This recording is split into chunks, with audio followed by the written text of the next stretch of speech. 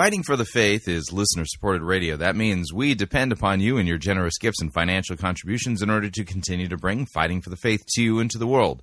If you don't already support us, you can do so by visiting our website, fightingforthefaith.com. When you get there, you can click on one of our two friendly yellow buttons, or you can make your gift payable to Fighting for the Faith and then send it to Post Office Box 13344, Grand Forks, North Dakota, zip code 58208. And thank you for your support.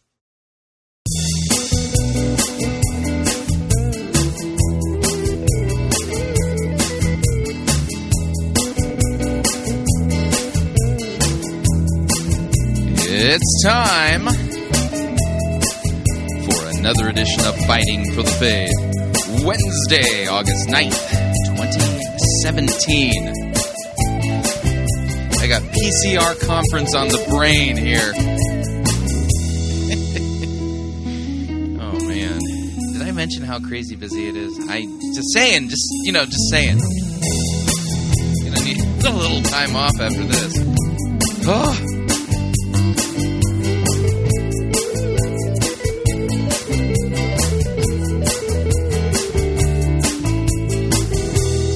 Thank you for tuning in. You're listening to Fighting for the Faith. My name is Chris Roseborough. I am your servant in Jesus Christ, and this is the program that dishes up a daily dose of biblical discernment, the goal of which, help you to think biblically, help you to think critically, and help you to slow down. Stop, open up your Bible, and compare what people are saying in the name of God to the Word of God. No shortage of crazy things being said out there, and we take the time to actually open up God's Word to compare and contrast what the most popular pastors, preachers, teachers, conference speakers, self-proclaimed prophets, prophetesses, self-appointed apostles, and apostolettes, and those generally put forward by the evangelical industrial complex as those whom we need to be listening to, whose books apparently we need to be buying, and whose small group curricula we need to be studying instead of the Word of God. Yeah, weird how that works. And over and again, we demonstrate that the steady diet of doctrine that is being presented, preached, taught within the wider visible church is far from biblical. It's just kind of strange that way. Now, today's Wednesday. We're going to do a light episode today. We're going to do a light episode Friday. Just want to give you a heads up with the conference coming up. And then I got a week off. I need a little bit of downtime. And we'll be back probably the day after the eclipse. I'm gonna be doing some eclipse watching. I've never seen a total solar eclipse, and I'm looking forward to being able to travel to. I think we're gonna try to look at this thing in Nebraska. At least, kind of looking at the map where the totality thing, that's what it's called, right? The totality. So, I think near Omaha, Nebraska is where we're going to be able to see it. But that's, of course, going to be kind of like weather permitting and stuff like that. But no way to kind of figure out what the weather's going to do yet. But anyway, so I'll be back after, so just warning, we'll have a little downtime and then we'll kind of work it out. Anyway, what we're going to do today, we've been working our way through a series of lessons that I have been delivering at Kongsvinger Lutheran Church, Oslo, Minnesota. And looking at what the scriptures teach regarding the concept of the kingdom. You cannot understand what the Bible refers to, what Jesus talks about regarding the kingdom, unless you actually immerse yourself in the kingdom stories of the Old Testament. And we've noted that the kingdom stories begin in the book of Ruth, and we've already started to launch into 1 Samuel. So we're going to be in 1 Samuel today. We'll do this today. We'll do it on Friday. And then any time, for the next few weeks, we're doing light episodes. We'll be kind of focusing in on this. So kind of think of it as like Roseborough's Ramblings on the Kingdom or 1 Samuel, something like that. But today's lesson is titled A King for Better or Worse. Let's get to it. Here we go. Let's pray. A little bit of an update, and then we'll get into our Bible study. Lord Jesus, again, as we open up your word, we ask you to open our hearts, our minds, so that we may rightly understand it, know what we're to believe, teach, confess, and do. We ask in Jesus' name. Amen. Now, where we left off last, we are, again, working our way through the book of 1 Samuel, and When we last left off, we talked about the story of how the Ark of God was captured, how Eli's, the high priest, how his son Hophni and Phinehas died in battle. And then we noted that God himself doesn't play kindly with other so-called deities. In particular, Dagon of the Philistines suffered great harm at the hands of Yahweh after they captured the Ark of the Covenant. And all of this is in order to kind of tell the bigger story talking about what the kingdom of God is. And we'll keep coming back to remind us what we're looking at here, because you cannot understand the concept of the kingdom of God apart from, and I mean this, apart from looking at how Scripture discusses these things. And so we're going to actually be in 1 Samuel chapter 8 today. I was making sure that I got our wrap up there. So this chapter now begins really kind of the real turn in the narrative regarding Israel as it relates to the kingdom of God and what it is. And we will note that Judges, the last sentence of the book of Judges, makes it clear that in this time there was no king in Israel, a physical king. God is technically king. Actually, not even technically, he really is. And the people of Israel are going to demand that they have a king just like all the other nations. And there's a theology involved in that we will take a look at as we dive into 1 Samuel chapter 8 today. Here's what it says. When Samuel became old, he made his sons judges over Israel. The name of his first son was Joel. The name of his second, Abijah. They were judges in Beersheba. I don't know, if you're looking for a biblical name for your kids, grandkids, Abijah, it's a biblical name. Just say it. Yeah. All right. His sons did not walk in his ways, but turned aside after gain. They took bribes and perverted justice. And again, I'm going to highlight the fact that over and again, Scripture refers to those whose lives are conducted according to how God would have us act and do. It is described as walking. So these guys didn't walk like their father Samuel. They walked in a different way. Their life was conducted, by turning aside after shameful gain. So they took bribes and they perverted justice. So then all the elders of Israel gathered together, came to Samuel at Ramah, and they said to him, "Behold, you are old, and your sons do not walk in your ways. Now appoint for us a king to judge us like all the nations." But the thing displeased Samuel when they said, "Give us a king to judge us."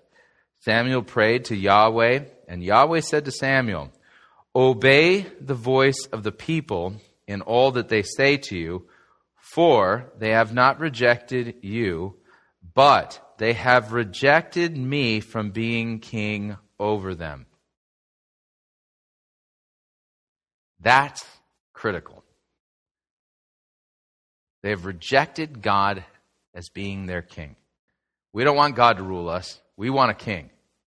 So this isn't just a matter of them mimicking and having leadership that is similar to the leadership that other nations have. This is ultimately theological. God, we don't want you to be our king. We want to have our own king. A king who will do what we want him to do. So they can lord over the king. So they can be kind of lords of themselves, you would. And this is really the human condition. And so God, you're going to notice, he acquiesces to their desires. It's kind of along the lines of be careful of what you ask for. Buyer beware. All right, you guys want a king? Fine. You can have a king. I'd be happy to let you have a king. And this doesn't work out well. Now, from there, you're going to note this. I'll kind of set it up this way. The first king of Israel is exactly what everybody would want from a king. And we're going to see this as the story progresses in just a little bit here.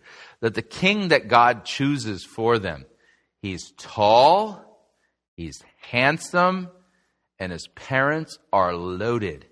He's rich. Let me ask you a question. Are not those who are tall, handsome, and rich today, do they not live like royalty? They don't have to be monarchs to live like royalty, do they? People idolize them. Right. What do we do with people like that? We make them movie stars. We throw money at them. They don't have to work a single day in their lives. They're complete spoiled brats. What if you have 2 out of 3 of those attributes? Well, I'm not wealthy. I'm definitely not tall. You must be handsome. No. I've got a face and a body for radio. I've got nothing going for me. So I know you were referring to yourself, David. I know I know. I get it. Yeah. So the first king that they're going to get is exactly what the world is looking for. Somebody who's young, tall, rich, well-to-do. We idolize that person. And this is the king they're going to get. Be careful what you ask for, because it's not going to work out well. The second king they will get will be as a result of God rejecting the first king. And you'll see that. And the second king they get is going to be the pinnacle archetype of the Messiah in relation to his kingly aspects. And that's King David. And he's the high water mark, really, in the monarchy of Israel. And so from David until the time of the Babylonian exile, you see this steady decline. And with the Babylonian exile, what also ends? The kingdom of Israel. Kingdom's gone. And so it disappears during the intertestamental period also as well. That's when the Seleucids reigned in Israel after Alexander the Great. And so you lose all that. When the scene opens with the Gospels, who's reigning over Israel? Rome is. Who is Rome's, basically, who's the guy put in charge of the region by Rome? Herod. And he's an Idumean. He's not Jewish. And he is not in the line of David at all. But, through his political machinations, he's the, quote, king of Israel. But after his death, none of his sons actually are given that same office. You have tetrarchs and things like that, but King Herod, as it was, doesn't exist. That was a blip on the map. So when we come into the New Testament, there is no king, there hasn't been a king, and the people living there are frustrated, they are oppressed, they are under Gentile pagan rule and authority. And so when Jesus begins his ministry, his first words are, "Repent, for the kingdom of heaven is at hand." So kind of bookend it then. Here you see Israel jumping the tracks. They reject God as king. They reject the kingdom of heaven as rule over them. And when Jesus shows up, he says, "Repent, for the kingdom of heaven is at hand." He's literally announcing that God as king is at hand. That's the idea. You see it? So that's kind of vital part. So where the kingdom is where God reigns. But it's not geographic today. So as we continue this thought, we'll continue to flesh it out. So God says they've not rejected you, they've rejected me from being king over them.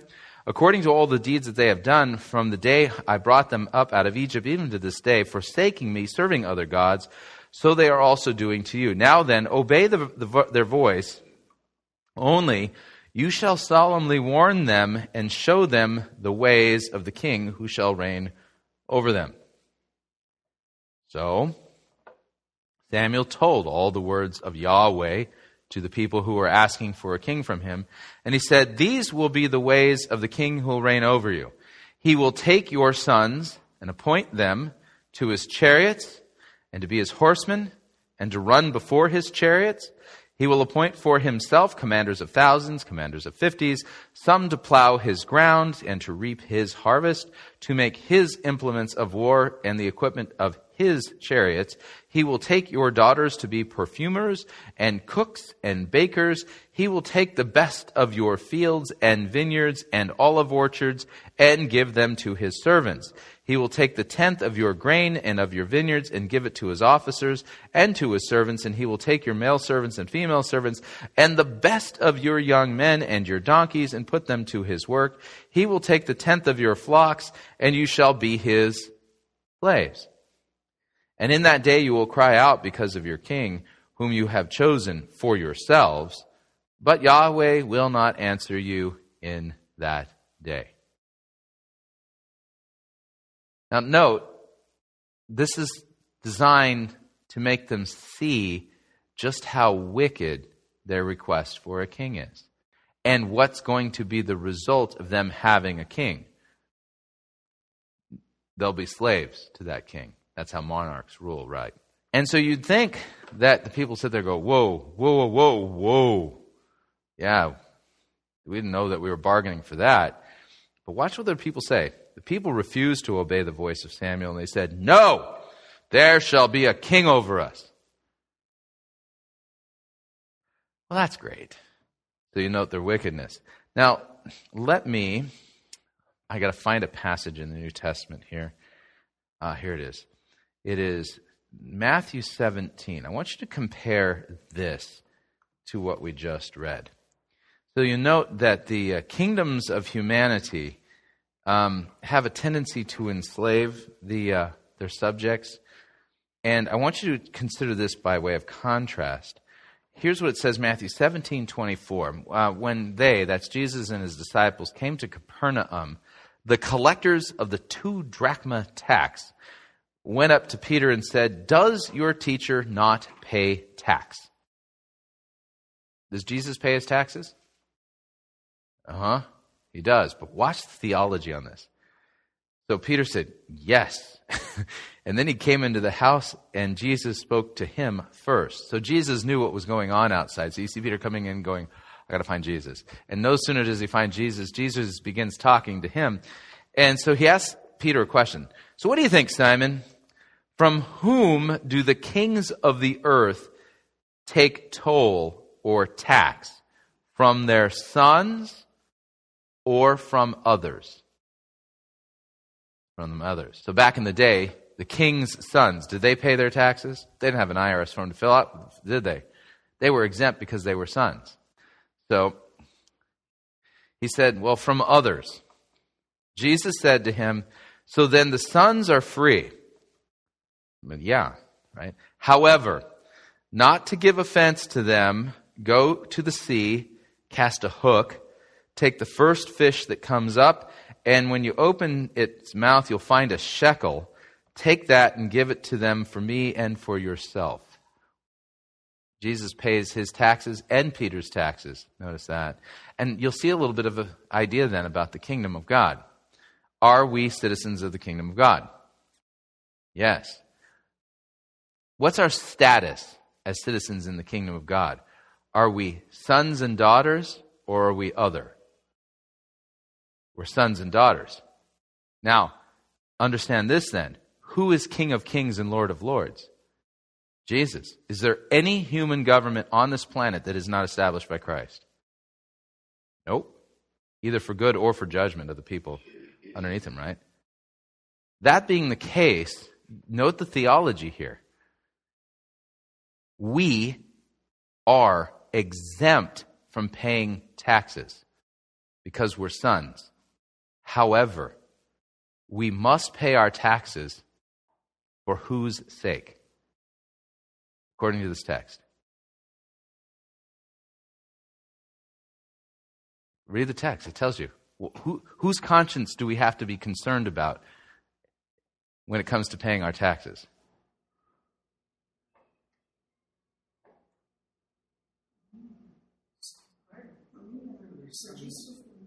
Okay. However, not to give offense to them, go to the sea and cast a hook. So here's the reason why we pay our taxes. Are you ready? Because it would be scandalous to our neighbors if we didn't. So for their sake, we pay our taxes. Isn't that interesting? Yeah. I don't know who the them was referring to. Yeah, the them is them. It's an us-them thing, right? We, citizens of the kingdom of God, who are adopted sons and daughters of God, we are exempt from taxes in God's kingdom. That being the case, we are not exempt. We must pay our taxes because of other people's consciences.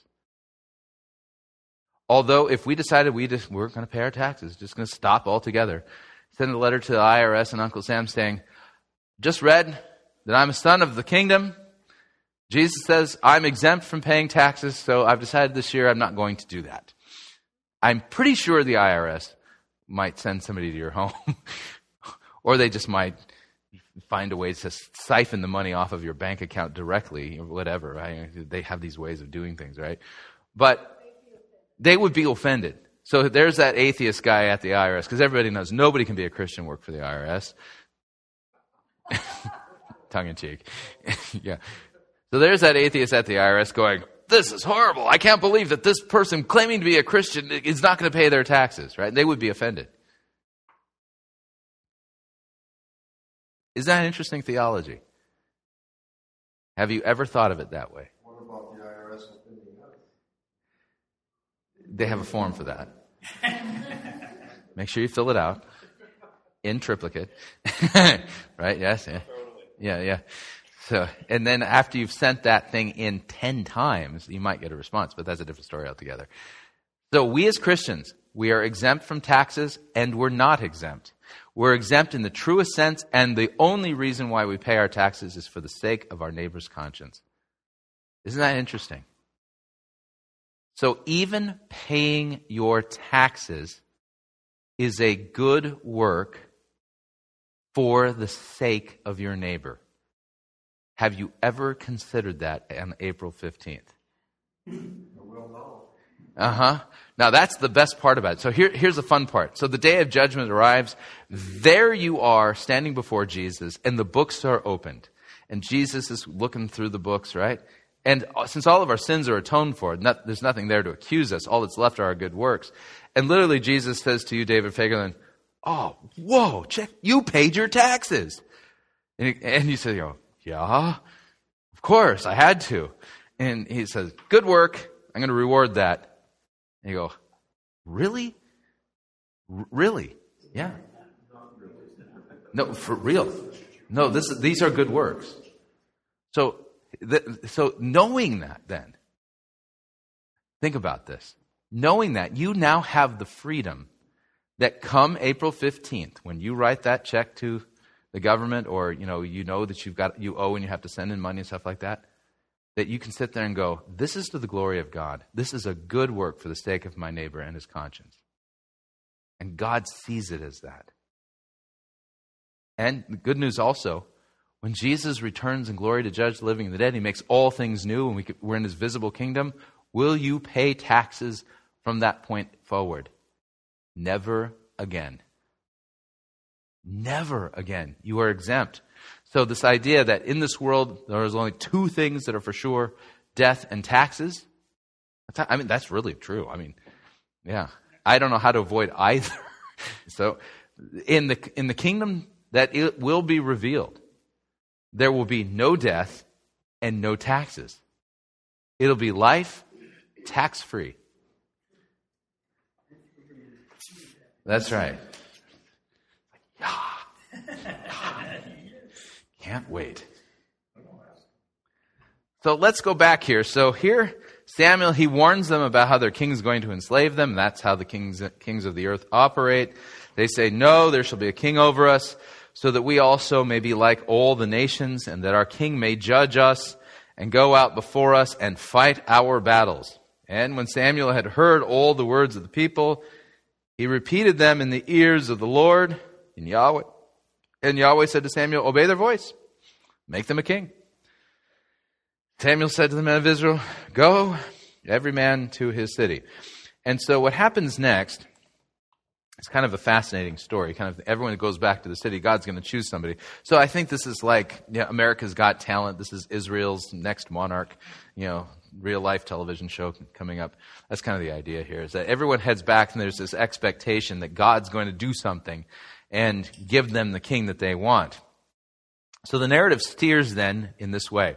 There was a man of Benjamin whose name was Kish, the son of Abiel, son of Zeror, son of Bechorath, the son of Aphiah, a Benjamite, a man of wealth.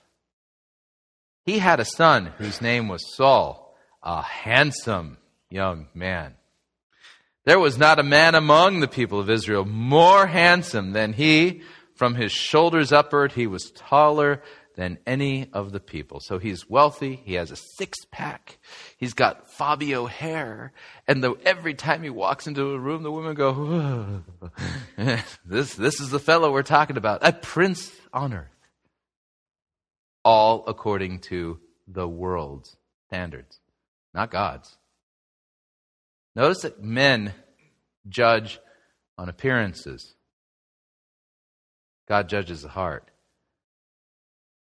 So by all the appearances, this guy has everything going for him.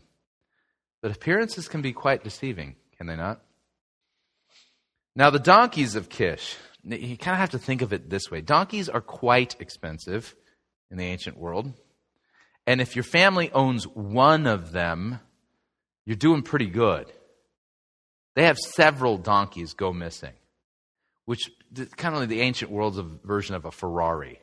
Right? I know it doesn't seem like that way because you have to clean up after them, but there's donkeys, plural. So this guy's very wealthy. When they came to the donkeys of, okay, now the donkeys of Kish, Saul's father, they were lost. So Kish said to Saul, his son, by the way, fascinating, the Hebrew pronunciation for Saul is Shaul. It's fascinating that it doesn't actually come across. We just transliterated it Saul. Technically, his name is Shaul. So Kish said to Shaul, his son, take one of the young men with you. Arise, go and look for the donkeys. And he passed through the hill country of Ephraim, passed through the land of Shalisha, but they did not find them. They passed through the land of Sha'alim, but they were not there. Then they passed through the land of Benjamin, but did not find them. So they're on a wild donkey chase, pun intended. When they came to the land of Zuph, Saul said to his servants who was with him, come, let us go back, lest my father cease to care about the donkeys and become anxious about us. And we're going to note here, this whole donkey chase was orchestrated by God. God organized this in order to get Saul to a particular place. So he said to them, behold, there's a man of God in this city, and he is a man who is held in honor. All that he says comes true. That's kind of an important note right there, because Samuel is the first of the prophets from this era. All that he says comes true. True prophets always prophesy, and what they say comes about. You're going to see what a true prophet sounds like, and the type of specific details that a true prophet gives, as opposed to the people running around the landscape today claiming to be prophets. But you'll note, all that he says comes true. It says of Samuel, not one of his words that the Lord gave him ever fell to the ground. All right, we are going to pause right there. We're going to pay some bills. If you'd like to email me regarding anything you've heard on this edition or any previous editions of Fighting for the Faith, you can do so. My email address is talkback@fightingforthefaith.com, or you can subscribe on Facebook, facebook.com/Pirate Christian. Follow me on Twitter. My name there, @Pirate Christian. Quick break. When we come back, the balance of today's lesson from 1 Samuel, King for better or worse. We'll be right back.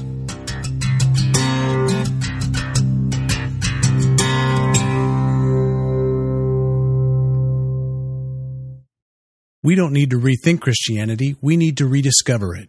You're listening to Fighting for the Faith.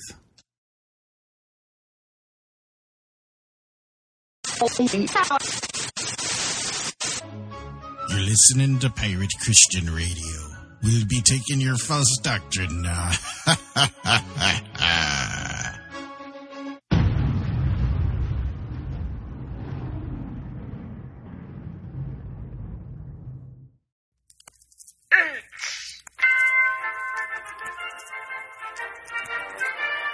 Holidays Birdcage Theatre presents Church Day Select.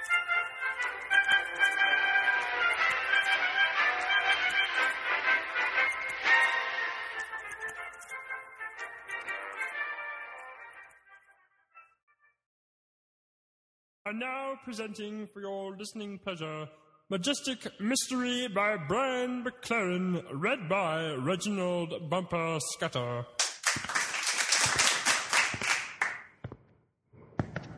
Oh, majestic mystery.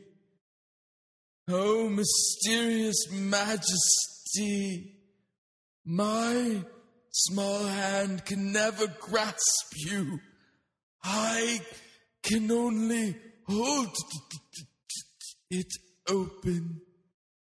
I don't like this at all. Majestic mystery. I think I'm going to be sick. Oh, mysterious. He's saying words, but I'm not even sure it's English. Small mind. Ah! My appendix just turned inside out. Hold it open. Someone help that poor man and call the paramedics.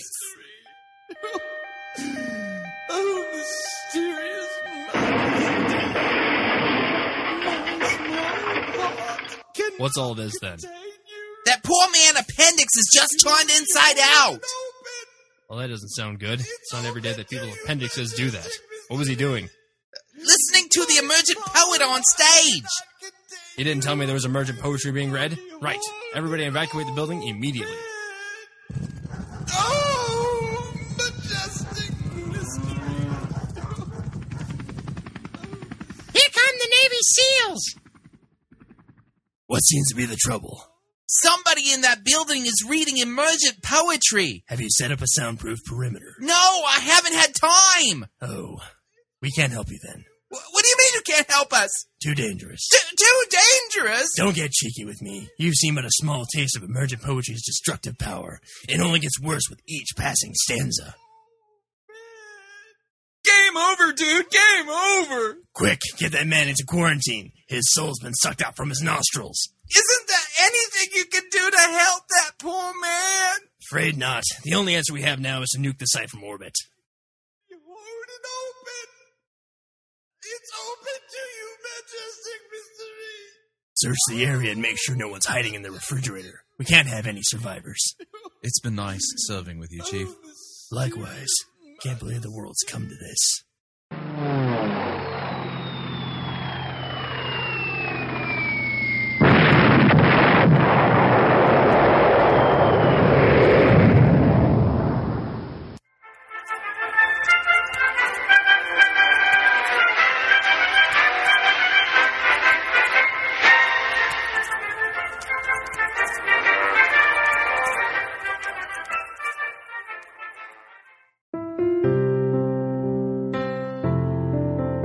This is Dr. Curtis Lyons. I am the presiding pastor of the American Association of Lutheran Churches. If you are seeking a church that believes that the Holy Bible is the inerrant, infallible Word of God and accepts the Lutheran confessions because they are the right interpretation of Holy Scripture, I hope that you will take a look at the AALC. Also, if you are considering a vocation as a Lutheran pastor, our seminary has a residency program and a program available online. This is Curtis Lyons inviting you to take a look at the AALC. Check us out at taalc.org or on Facebook at the American Association of Lutheran Churches.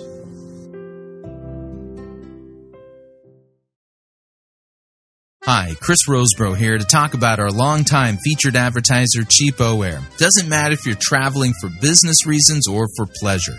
Doesn't matter if you're traveling within the United States or abroad. Cheapo Air is the place for you to save literally hundreds of dollars on your airfare, hotel rooms, and rental cars. Visit our website, fightingforthefaith.com. On the side of our website, you'll see our ad banners. Look at the ad banner for Cheapo Air and look on it. There's a promo code. Write the promo code down. click on the ad banner, and then book your travel at the Cheapo Air website, and you'll have the opportunity to enter that promo code for additional savings. Again, fightingforthefaith.com. Write down the promo code, click on the ad banner, and save money on your airfare, hotel rooms, and rental cars today.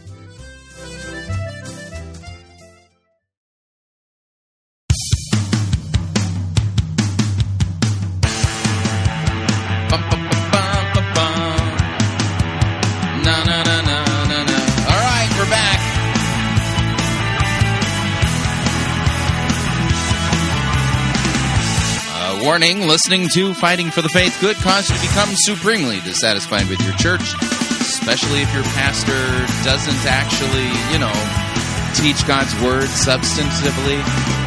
Just a reminder, Fighting for the Faith is listener-supported radio. That means we depend upon you and your generous gifts and financial contributions in order to continue to bring Fighting for the Faith to you into the world. And you can partner with us. It is a partnership. Visit our website, fightingforthefaith.com. When you get there, you're going to see our two friendly yellow buttons. One says donate, the other says join our crew. When you join our crew, you get to pick your rank in our crew. Lowest rank, Powder Monkey, $9.95 a month. After that, Gunner's Mate at $24.95 a month.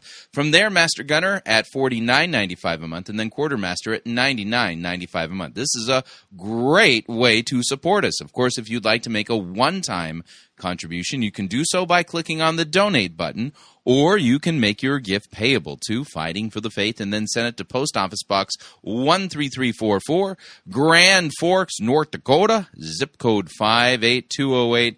And let me thank you for your support. We truly cannot do what we are doing here without it. All right, here's the balance of today's lesson as we take a look at the book of 1 Samuel and a king for better or worse. Here we go. So now let us go there. Perhaps he can tell us the way we should go. So then Saul said to his servants, but if we go, what can we bring the man? For the bread in our sacks is gone. There's no present to bring the man of God. What do we have? The servant answered Shaul again, here I have with me 1/4 shekel of silver, and I'll give it to the man of God to tell us our way. Formerly, in Israel, when a man went to inquire of God, he said, come, let us go see the Ra'ah, the seer. For today's prophet, Hebrew word is Navi, was formerly called a seer. Now, this little aside here in the text may seem a little odd and somewhat out of place. What does this tell you about when this account was written down? Was it at the same time that the events took place, or was it later? A little later. And the reason why is because the language had changed a little bit. Formerly, they were called seers, Ra'ah, the Ra'aim. Now they are called the Navaim, prophets. And so, whenever this was recorded, it was recorded after the fact and after enough time had passed in Israel's history that the language had modified just a little bit. All right? This kind of information is actually very helpful in helping us kind of pinpoint when it was written, who was writing it, and things like that. And we know from other internal data that these books were compiled by the prophets themselves. And so this little aside gives us interesting historical insight. So Saul said to his servant, well said, come, let us go. So they went to the city where the man of God was. As they went up the hill to the city, they met young women coming to draw water and said to them, is the seer here? They answered, he is. Behold, he's just ahead of you. Hurry. He has come just now to the city because the people have a sacrifice today on the high place. As soon as you enter the city, you will find him before he goes up to the high place to eat, for the people will not eat until he comes, since he must bless the sacrifice. Afterwards, those who are invited will eat. Notice, kind of like a precursor to table blessings, right there in Scripture. So now go up, for you will meet him immediately. So they went up to the city. As they were entering the city, they saw Samuel coming out toward them on his way up to the high place. Now, the day before Shaul came, Yahweh had revealed to Samuel, tomorrow, about this time, I will send you a man from the land of Benjamin. consider the implications of this for a second. From Saul's point of view and his servant, donkeys went missing. They went to find them. They couldn't find them. They're now seeking the aid of the prophet. From their point of view, everything they're doing, they decided upon doing. But the whole time, who was ordering their steps? God. This tells you a little bit about how our lives operate. Consider the implications. Well, the bondage of the will is actually dealing with the doctrine of original sin. This has to do with God's providence. And in Scripture, it talks about the one who loves the Lord, who meditates on His Word, walks in His ways. That person, God will make his paths straight, Scripture says. Proverbs explicitly talks in these terms. Have you considered these things? So as we walk in our lives, we are hit by a series of different circumstances. Some good, we always love those, and some just god-awful.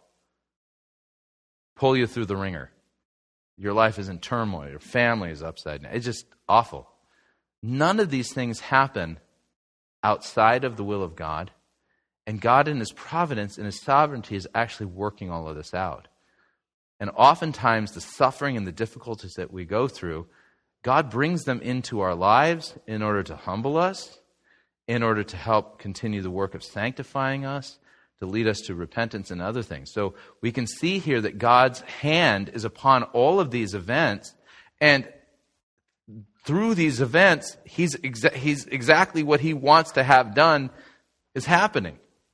There's just no way around it. So I will send you a man from the land of Benjamin. You shall anoint him to be prince over my people Israel. Now, don't think for a second that because it says prince in the ESV, that somehow that doesn't mean that Saul's going to be king. The Hebrew word here, nagid, it can mean prince, it can mean leader, the head honcho, chief of state. That's kind of the idea. And so it's a synonym to king, but that's really what it is. You shall anoint him to be prince, and anoint is the Hebrew word mashach, which should sound a lot like the Hebrew word Mashiach, Messiah. So you note that kings are anointed. He will be anointed prince over my people Israel. He shall save my people from the hand of the Philistines. So there's a salvation motif in here. For I have seen my people because their cry has come to me. And when Samuel saw Shaul, the Lord said to him, here's the man of whom I spoke. He it is who shall restrain my people. Then Saul approached Samuel in the gate and said, tell me, where is the house of the seer? Samuel answered Saul, I am the seer. Go up before me to the high place, for today you shall eat with me, and in the morning I will let you go and tell you all that is on your mind. As for your donkeys that were lost 3 days ago, do not set your mind on them, for they have been found. And for whom is all that is desirable in Israel? Is it not for you and for your father's house? Now, before we see Saul's answer, note here, this prophet of God knew exactly why Saul was there without Saul having to tell him, because it was told to him by God. It shows you the quality of God's revelations. When God gives prophecy, he gives specific details. So Saul answered, Samuel says, am I not a Benjamite from the least of the tribes of Israel? And is not my clan the humblest of all the clans of the tribe of Benjamin? Why then have you spoken to me in this way? Samuel took Saul and his young man, brought them into the hall, gave them a place at the head of those who had been invited, who were about 30 persons. And Samuel said to the cook, bring the portion I gave you, of which I said to you, put it aside. So the cook took up the leg that was on it and set them before Saul. And Samuel said, see, what was kept is set aside before you. Eat, because it was kept for you until the hour appointed, that you might eat with the guests. So Saul ate with Samuel that day. And when they came down from the high place into the city, a bed was spread for Saul on the roof, and he lay down to sleep. And at the daybreak of dawn, Samuel called to Saul on the rooftop, "Up, that I may send you on your way." So Saul rose, and both he and Samuel went out into the street. And as they were going down to the outskirts of the city, Samuel said to Saul, "Tell the servant to pass on before us, and when he has passed on, stop here yourself for a while, that I may make known to you the word of God." Then Samuel took a flask of oil, poured it on his head, kissed him, and said, "Has not Yahweh anointed you to be prince," Nagid, ruler, over his people Israel? "And you shall reign over the people of Yahweh, and you will save them from the hand of their surrounding enemies. And this shall be the sign to you that the Lord has anointed you to be the prince over his heritage. When you depart from me today, you will meet 2 men by Rachel's tomb in the territory of Benjamin at Zelzah. And they will say to you, 'The donkeys that you went to seek are found, and now your father has ceased to care about the donkeys and is anxious about you, saying, what shall I do about my son?' Then you shall go on from there farther and come to the oak of Tabor. 3 men going up to God at Bethel will meet you there, one carrying 3 young goats, another carrying 3 loaves of bread, and another carrying a skin of wine." Boy, is that typological. A sacrifice and bread and wine. Always pay attention to those things in the Old Testament.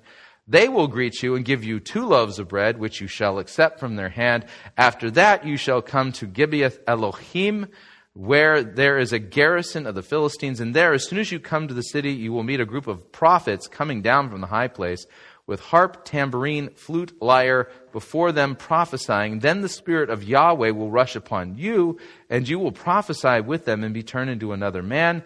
Now when these signs meet you, do what your hand finds to do, for God is with you. Then go down before me to Gilgal, and behold, I am coming down to you to offer burnt offerings and to sacrifice peace offerings. 7 days you shall wait until I come to you and show you what you shall do." Notice the minutia of these signs. You're going to be at this place. You're going to see 3 guys. One's carrying goat, bread, wine. He's going to say this, that, and this. Notice the specificity. There isn't a single person in the charismatic movement claiming to be a prophet who can give who gives these types of prophecies. The stuff they talk about is nonsense. They'll say things like, "The Lord is telling me that in this season, He's going to be giving you a breakthrough anointing so that your suddenly will happen." This is how they talk. You say, what does any of that mean? It doesn't mean anything. It is nonsensical words. Compare their prophecies to a prophecy like this, and you can see, wow.